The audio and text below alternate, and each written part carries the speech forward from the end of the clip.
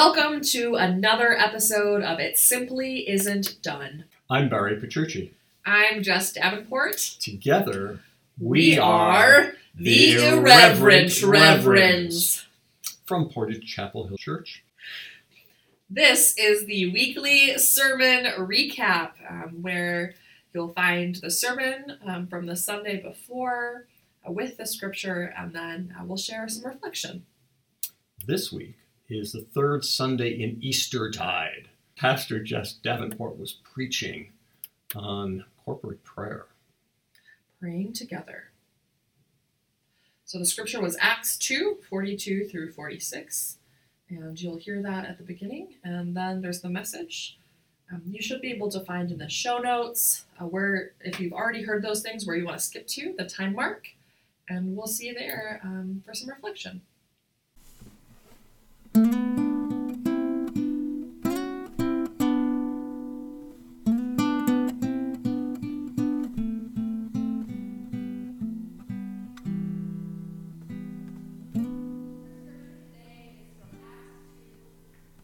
Through 46. Hear now these words. They devoted themselves to the apostles' teaching and fellowship, to the breaking of bread and the prayers. Awe came upon everyone because many wonders and signs were being done through the apostles. All who believed were together and had all things in common. They would sell their possessions and goods and distribute the proceeds to all, as any had need. Day by day, as they spent much time together in the temple, they broke bread at home and ate their food with glad and generous hearts. A word of God that is still speaking. Thanks be to God. Amen. Would you pray with me? Gracious and holy God, may the words of my mouth and the meditations of all our hearts be acceptable in your sight, for you are our rock and our Redeemer. Amen. All right, so this morning we're going to start with, an imagination meditation. So I want you to imagine with me. I want you to imagine it's the beginning of summer, maybe.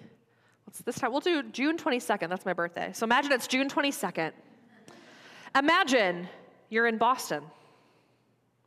You're at Fenway Park. It's a nice, warm evening. You might not care about the Red Sox, but the atmosphere is lovely. It is the 8th inning, and you know just what to do. We get to the point in the song where you hear, "Sweet Caroline, good times never seem so good." Wonderful, very good. Likewise, imagine a new scenario with me. You're in an American public school, likely some years ago.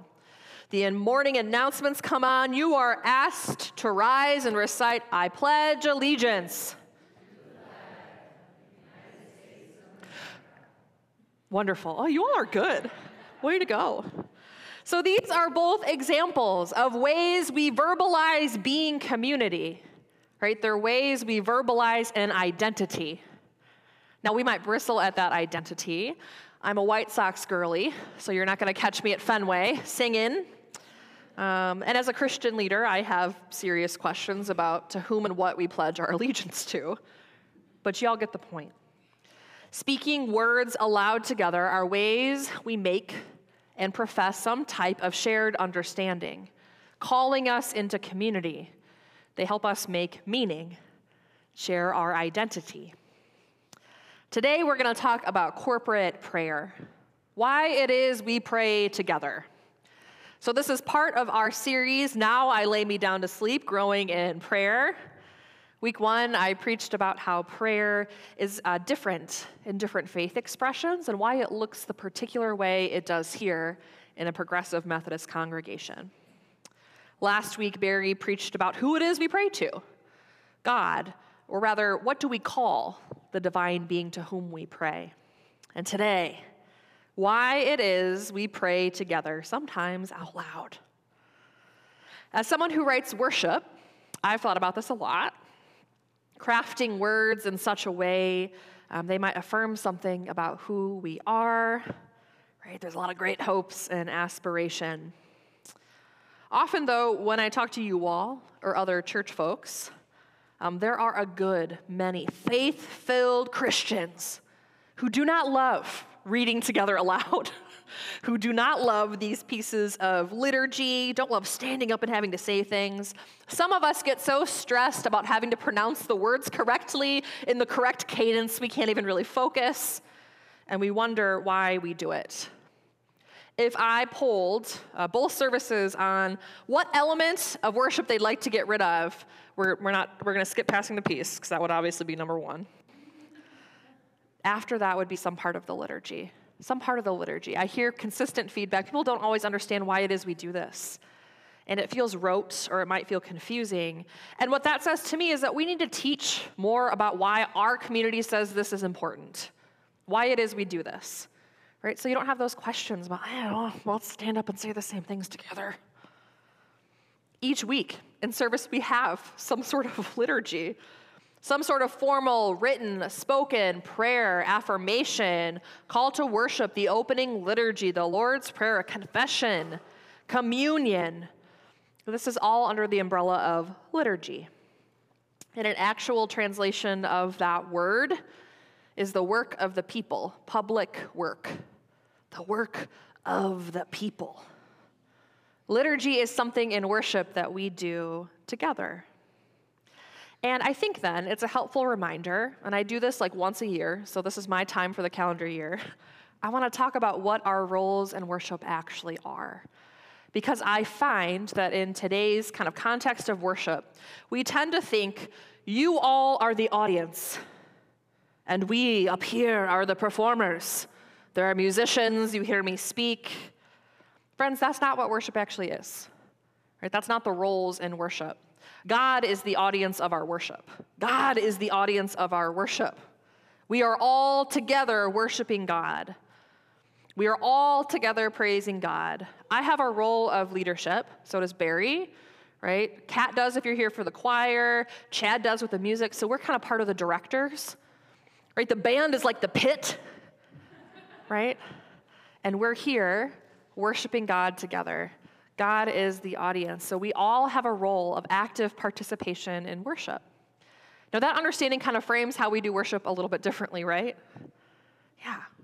And it's important for us to think about that when we're considering what is the role of us talking all together at the same time. That understanding of worship will help us through that. Right? So given our roles, Barry and myself, and sometimes more of us, we write and we source liturgy.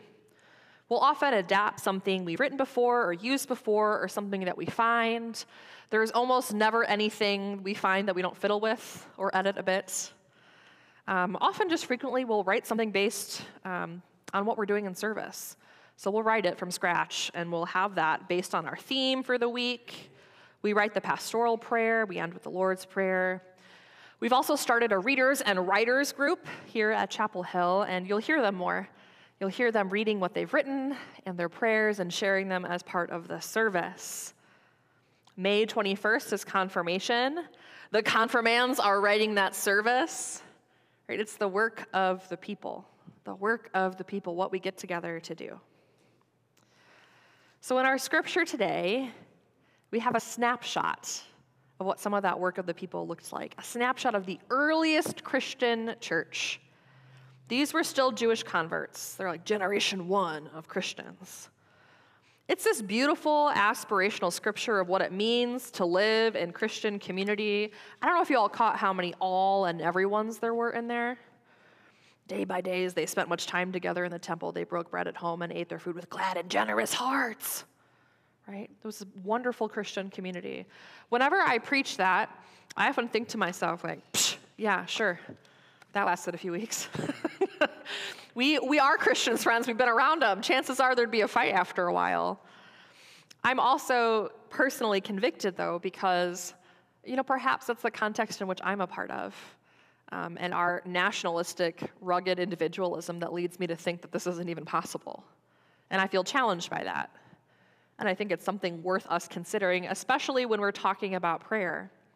Because if I were to ask one of you about your prayer life, you would assume, typically, that I mean your individual prayer life, and people would respond about their individual prayer life. It's rare that someone will talk about how they pray with other people or corporate prayer as part of their prayer life, and yet it is something we get together and do every single week. For some of us, it might be the most consistent prayer life we have, coming together to pray. So it's important that we think about that and what that might mean. So this was the beginning of the church. They were absorbed in worshiping the apostles' teaching, and you'll notice they said the prayers. Right? There's the article before prayers, the prayers, meaning there were standardized prayers, liturgy that they said. And I'm guessing some of us, if not many of us, have been to Shabbat or another Jewish worship experience. Some of those prayers, right, might be the same ones that we hear today in Shabbat, these ancient prayers. It did not take long, however, before Christians had some uniquely Christian prayers. We actually have sourced the oldest surviving catechism. That's a book on teaching of the church. I'm really nerdy about it. I'm a big fan. It's called the Didache. It is a first-century document of how people came together to do church. So it was really for one specific community. They were mostly Jewish converts, but not entirely Jewish converts. And actually, within the last 50 years, scholars have dated it to the first century. And they've dated it, they think, to the same community Matthew was talking to. So if you kind of have that picture in your head. Now, here's what's important about that, other than if you're a nerd and you like old things and primary sources. It's important for us to look at what they were doing in that part of liturgy, because you'll find things that we do today. The Lord's Prayer is in the Didache, right? So we saw that. We saw it sourced in all sorts of languages. We heard it in the original Aramaic. People are saying that this morning all over the entire world in their native tongue. And I think it's really beautiful for us to think about this ancient prayer that our ancestors in faith have said for thousands of years. Thousands of years. Right? There are instructions for baptism in the Didache. They have the oldest Eucharistic prayer that we have found. And the Lord's Prayer specifically, it's kind of interesting because the Didache says you're supposed to say it 3 times. Doesn't say one. Just 3 times. You can get them done right in a row. You can just move through it or space them out throughout your day. But for early Christians, it was important to say the Lord's Prayer 3 times a day. Friends, these are important rituals. Rituals. That's one beautiful thing the church provides us. Right? I want us to think about rituals. Right? What do you do when you wake up in the morning? Because chances are you have a ritual. I usually make coffee. Oftentimes Tori makes it first, and then I get to drink it. I do the first 3 attempts at Wordle and then give up for a few hours. Right? There's a few other things I do that are part of a ritual. It's comforting. The rituals we have in church are meant to do that too. Rituals help us add meaning. Help us add meaning. So we have weddings. We have funerals. We have communion. We gather together weekly to go through some of these rituals because they help us make meaning of our lives. Humans crave tactile, verbal, auditory meaning making within a community. Right? We would hold that we were created that way. We were created to crave that kind of ritual. And there are some churches that aren't a big fan of formal liturgy, but even those, they tend to have a liturgy, right? They have a ritual. They have something where folks can kind of find that space. And I get that for some of us, the liturgy we speak can feel rote. And I hear that. Sometimes it can be dry. I hear that, right? I write it. I would challenge you, however, that it is not the words that are rote and boring. Perhaps you're so familiar with them, you're not even thinking about the words that you're saying. Perhaps you're thinking about your Meyer list, or what you have to do after this, or the fact that you just heard rain on the roof and it sounded really beautiful, right? The words that we have, if you think about them, if you consider them, they're not rote, right? The words of the Lord's Prayer, they're not rote, and they deserve our full consideration together. Right? Even some of the liturgy we write, it deserves our full consideration together because some of it might be really confusing and you might have to come up to us and say, what was up with that? We would love to have that conversation. We would geek out over having that conversation. And it's important for us to consider that and to think about that. I think about our communion liturgy, right? And here's what I know about us as a people.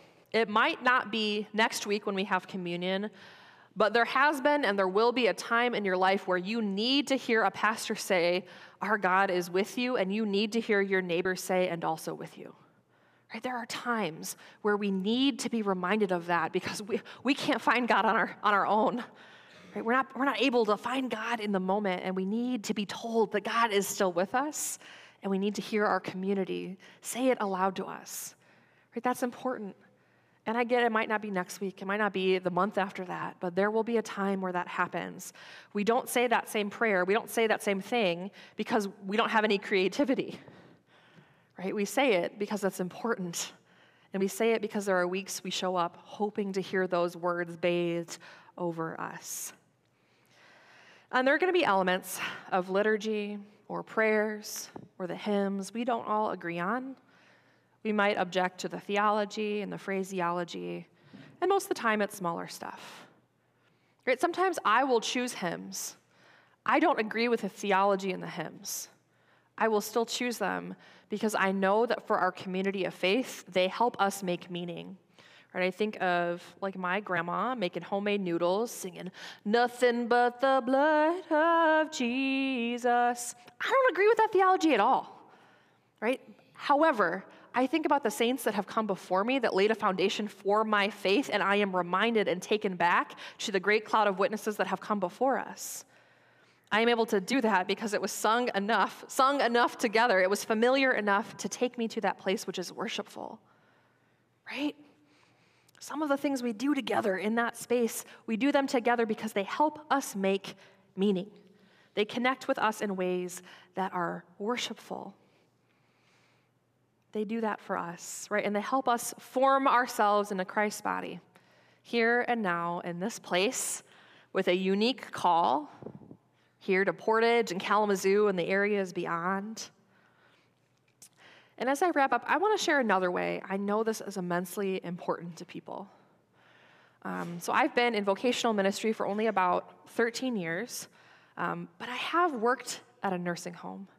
And something that happens at a nursing home is that folks will enter hospice and they'll often die. And anyone who has worked in these situations or these settings will likely say the same thing.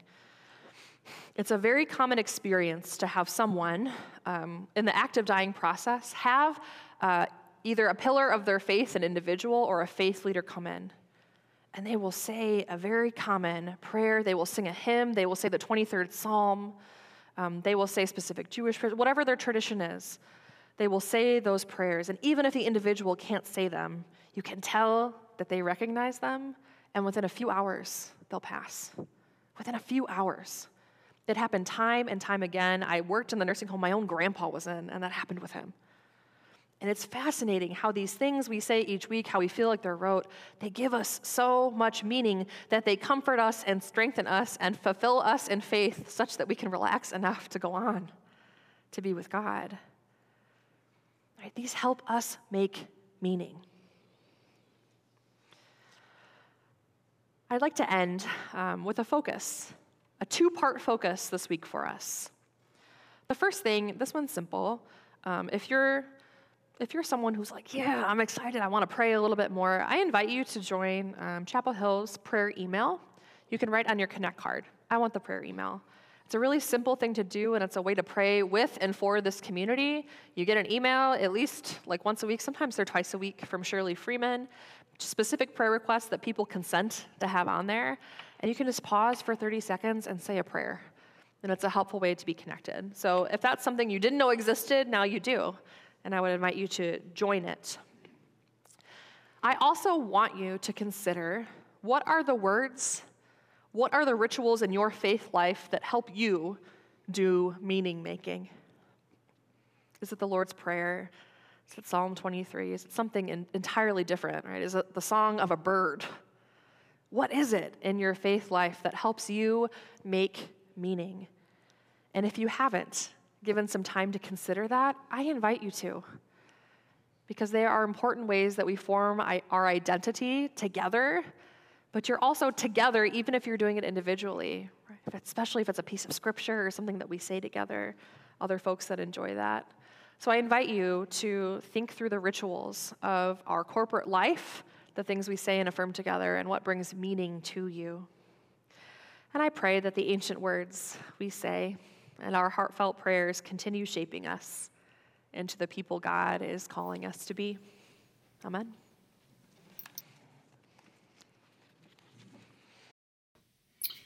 All right, we are back. Jess, Mm-hmm. it was quite a message. You started us out in Fenway Park in Boston, Massachusetts. I did. Why'd you do that? Yeah. Well, I was thinking about a particular place that has a particular identity, because I could have chosen any ballpark and we could have done Take Me Out to the Ball Game.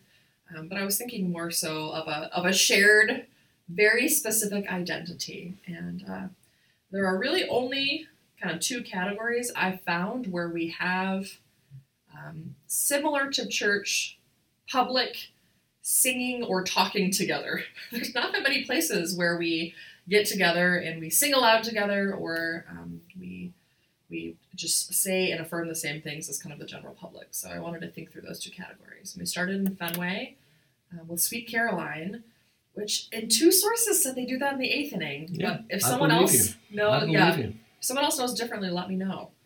Because that's what my reading told me. And then we moved to the Pledge of Allegiance. Yeah, very different kinds of corporate expressions of togetherness. Yeah. Yeah, and as you noted, it's Pledge of Allegiance is kind of a difficult one for a Christian community because we're pledging allegiance to something that is not God, and that's problematic. But that's really wasn't your point. No, I just wanted to make sure I communicated that. Yeah. Yeah, I think it's fair to have, especially for Christian pastors, to have us think through that. But it is interestingly, did you actually have to say it? Did you have to rise and say it every day at school? Oh, absolutely. Yeah. I think there was a time where that stopped, but particularly post 9/11, I know a lot of school districts brought that back. I had it throughout my entire schooling. I was, in a really small rural area, and so it was expected. But I know that a lot of schools actually brought that back, so there was a resurgence. We definitely had it in New York City public schools. I left in middle school, but up to that point, it was opening of school every day was Pledge of Allegiance. Yeah, which is interesting to think about because, kind of in line with the message, it becomes rote. Yeah, and I think if Christians really did think about those words we were saying, we probably would collectively have some wait a minute, what's this about? Yeah. Perhaps not, but which is a good thing. Anytime you can kind of pause on something that becomes rote and think about what it means. We had that experience today. We were talking about a song that I remembered that was a Christian praise song back in the day, and I remembered the chorus part, and I loved it, and thought we'd use it this Sunday. And then I looked at the lyrics to the verses, and they were pretty awful. And so we scratched that in a hurry. But I was thinking as you were doing that, having been in plenty of places where we've gathered in protest in community, the protest chants may be brand new to people, but by the time the march is over, or by the time the demonstration is over, you know the chants. You know what's being said, and they become ingrained in us. So they matter. So what you're saying matters. And so how does it relate to prayer? How does what relate to prayer? What you're opening? Yeah, those public expressions of identity and meaning making and community shaping that we do in spaces I think we would typically call secular, although we can talk about that another time, but in spaces that are not expressly religious, and how we don't even necessarily think about them, and how what they're doing is hopefully uniting around a particular identity, and how that's really a lot of what we're trying to do in worship. With pieces of liturgy that we will, say aloud and affirm together, with hymns, with prayers. We're really trying to shape us into an identity and do some meaning making through consistent ritual. Yeah, and it's not about this kind of mindless repeating of things that somebody else is saying, and that I think that the church often gets accused of that. Sure. All we're doing is trying to create mindless people who repeat, Mm-hmm. and that's not it at all. Nothing that pastors like more than have people come back and say, "Hey, I was thinking about that thing we were saying, and here's what that meant to me, or here's what I heard, or here's a question I have about it." That's really what the hope is that we go deeper than what we're saying together, in a way that might, in the moment, feel mindless, but it really is the community mind. Yeah, and us being together. And I think with worship, sometimes people, I think, don't consider the craft of putting worship together, or the fact that like we have a table of folks that come together and do some of that verbal and visual communication. We have a sacred space team that uses the space to help kind of communicate themes. Like there is a craft to putting that together, and it has an arc and it has a flow, and we're thoughtful and intentional about what that looks like. And sometimes it's successful to what we determine our goals to be, and sometimes it's not. And it would be interesting to hear what other people would have to communicate on what they found the success to be or not. But it is a crafted experience with all of those elements, hopefully reinforcing a theme or something we hope that God is calling us into. And so kind of unveiling a little bit of the curtain of that as to why we do corporate prayer, I think is helpful for the congregation. Yeah, and it's really intended to be multi-sensory, and probably in Midwestern Protestantism we do it less so than in other contexts. But once upon a time, you walked into a church and there would be what Archie Bunker used to call smells and bells. Smells and bells. And this, so you're hearing and you're smelling the incense, and there are tactile opportunities that we provide in the prayer stations. And there's taste that goes with communion as well, and there are other opportunities that we've offered in the past as well. So the sense that the sense of the service is not just about what we're saying, but it's the total package. Yeah, we're trying to the extent we can, and in 2023, while we're streaming with fixed camera, like we have a lot going on. We have the same experience or the same service with different experiences for those that are streaming, but we do try to create and craft a worship service that will engage folks on multiple levels, perhaps not even explicitly, but will implicitly offer opportunities to kind of, like I said, enforce a theme or connect us to something. And some of that is the more explicit, the verbally communicated bits of it. And that's what I think folks have a lot of questions about sometimes. Like, hey, why is it that we do this? Why do we have this call to worship? That one's a little easier than call to worship because it's pretty obvious what it's supposed to do. Call us into a time of worship. And, like the way we have particularly the 9 a.m. service structured right now, we have announcements, and then we have the prelude, and then we have an introit, and then we have the call to worship. And it builds to really give people space to allow themselves to be fully present to receive the word. And I think that's important and meaningful. And I'm not sure if you don't craft worship that would be as expressly noticed, but I think folks feel that time and the ability, especially because some people will be like, well, I'm going to get my coffee and I'm going to waltz in a few moments after. Their prelude is the coffee getting. Well, I think to a degree it's a challenge for progressive congregations where we tend to have, I think, a higher percentage of people that identify themselves as free thinking and an individual. And I always remember Steve Martin back in his stand-up comedy days had this thing, I want you all to stand and we're going to repeat the nonconformist code. Yeah. I promise to be unique. I promise to be different. I promise not to repeat things other people are saying. Yeah. And then repeat. So I think for progressive congregation, it might be offsetting for some folks. And then for everybody, something will grab them in that collective experience. And it's not uncommon for it to be after some kind of a community crisis where we come together and speak together. Yeah. And that's part of the reason part of the reason we do the things that we do collectively is because there will be individuals that have experienced crisis among us, and what happens to one affects all of us, and we do some of that work collectively, even if you're not the person who has experienced a crisis, because someone in the pews has, and they need their body of faith to be with them and affirming things with them or not. And I think to your point as well, we were talking about this in the Belong, Discover, Respond class, which is our inquiry class, and folks want to know more about Chapel Hill, about how progressive churches, as opposed to orthodoxy, we tend to focus on orthopraxy. So instead of right belief, we tend to focus on right practice. So that does kind of come a little bit to a head with some of our liturgy. So those of us who are crafting it try to be really thoughtful about what is it that we can kind of affirm together. So I don't know that we don't get into specifics very frequently. Like, we don't have a creed every single week.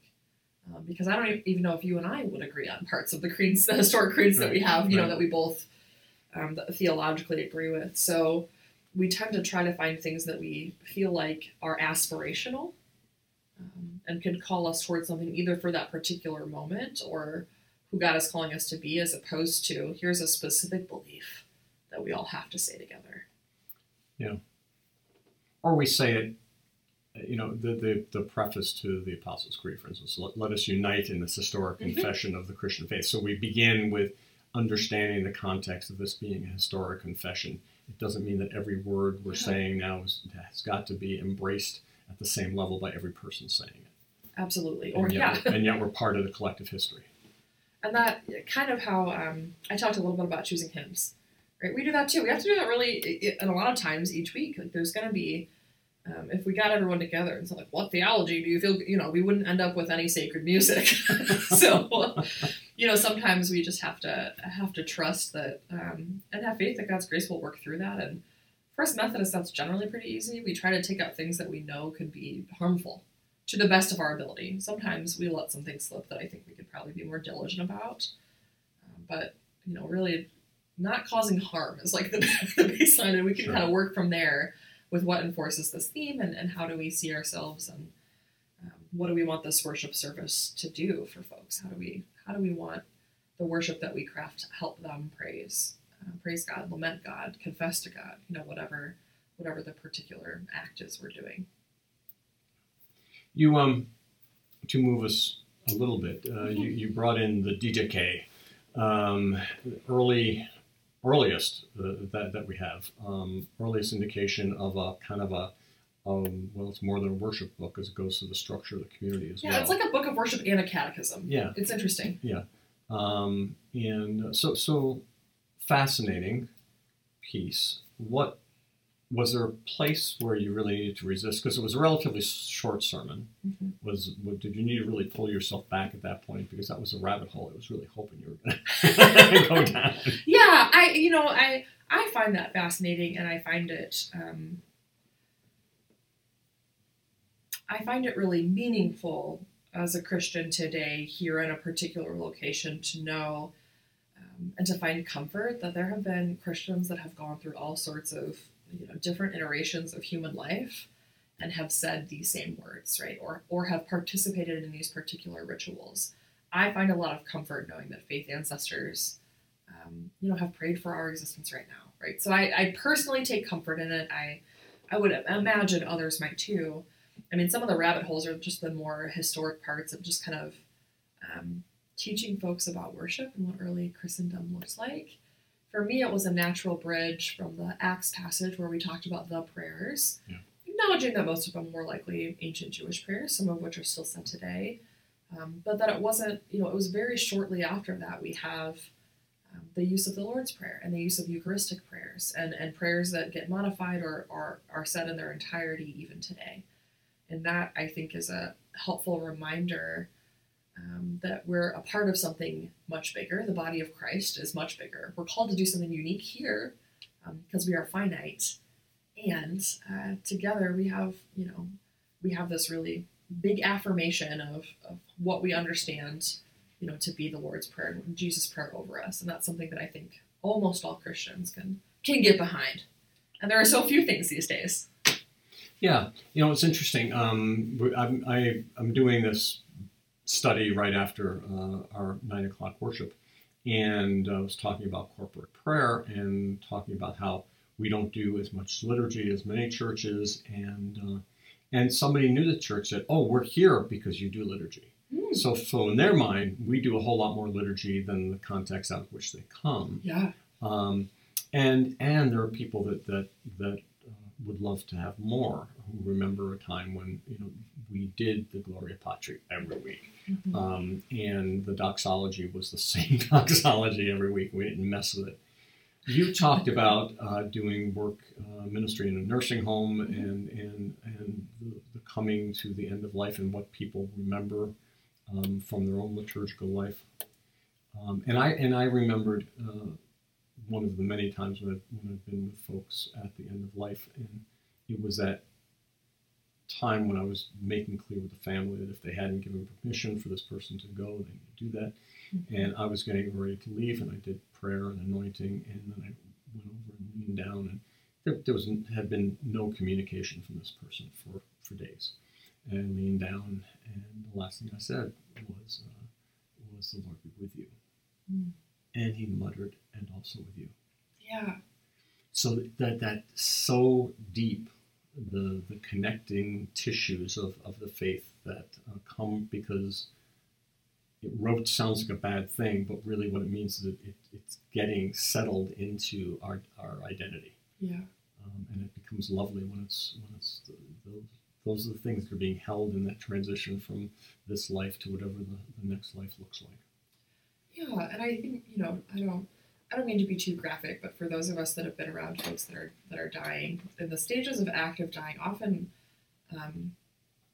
in the day, if not within the 24 hours, if not a few hours before, they'll kind of rally a little bit, and that you'll have more movement and you'll have more communication, and that's kind of when those are the moments when you'll hear these prayers and you'll hear these things said, and it's like you're saying, it's almost like they are stored in us on a cellular level, like they're in there so much, and who we are we just need to express them before we can relax enough, to go on to whatever is next, which we would hold, would be paradise with God. But it is, I think, an incredible, if we're having a pro and con list of, of these rote things we say, like that is a huge pro to the extent that they bring such comfort.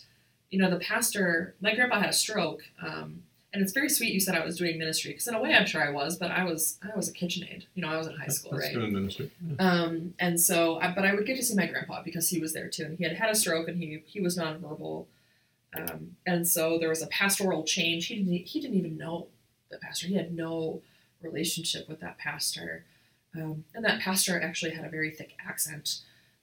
But like even through all of that, it was literally just hearing the stranger he had never met say the Lord's Prayer in that priestly way, that you kind of have to show up with that kind of energy, and him doing that as this beautiful act of service for my grandpa to finally pass was like, oh, like this is, some folks just need that, and that is those words are so important to us more than we realize.